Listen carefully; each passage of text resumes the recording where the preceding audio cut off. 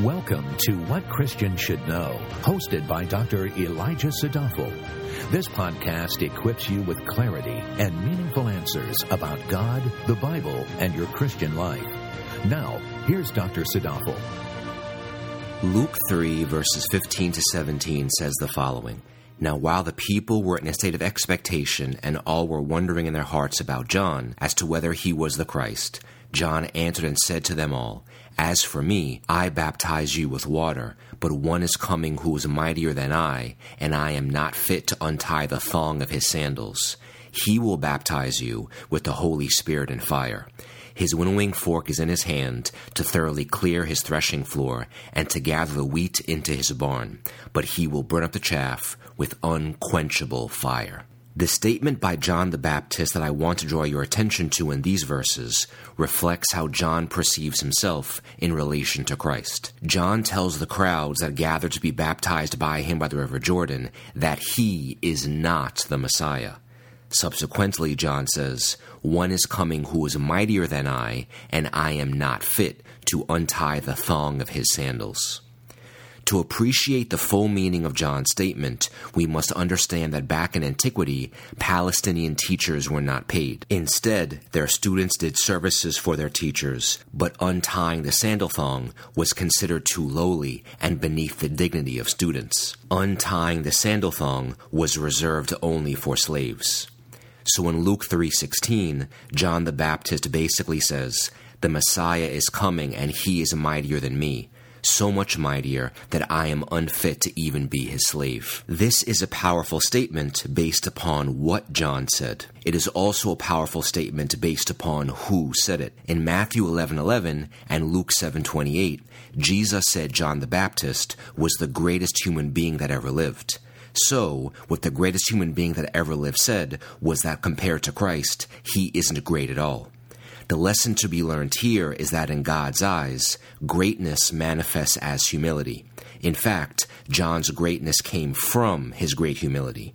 John's usefulness in the kingdom of heaven came from his obedience. John's effectiveness as a preacher came from his total reliance on the one who was mightier than he was. Greatness manifests as humility, therefore we should pursue humility. God never uses people who think they are great.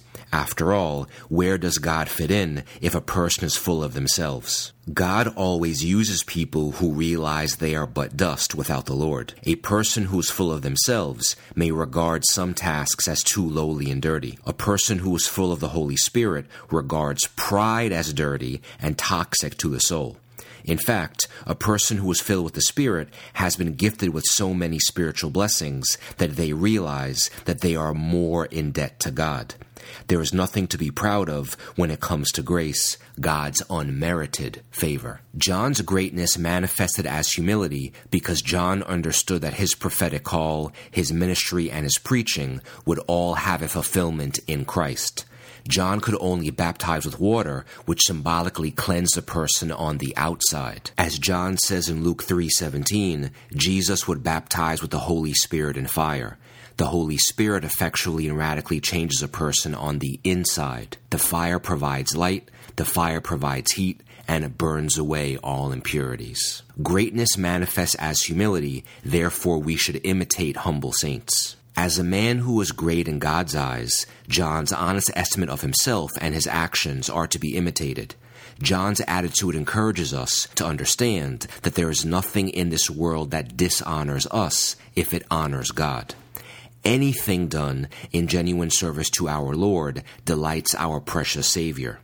In imitating humble saints, we realize that genuine humility plays out in the private, everyday acts of obedience in the small things. These routine and uncelebrated acts are what God smiles upon.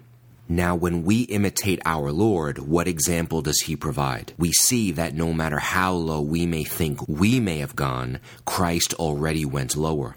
He descended from heaven. He emptied himself to wash feet and to be nailed to a cross by pagan idolaters. Although sinless, he carried our sins on his shoulders. He bore God's wrath. He sacrificed spotless reputation and relinquished his honor. He was tortured and endured relentless slander and ridicule for our sakes. Then he died. Christ shows us that going low isn't the problem. The problem is that we can never go as low as Christ deserves. Greatness manifests as humility, yet we are bold in Jesus Christ.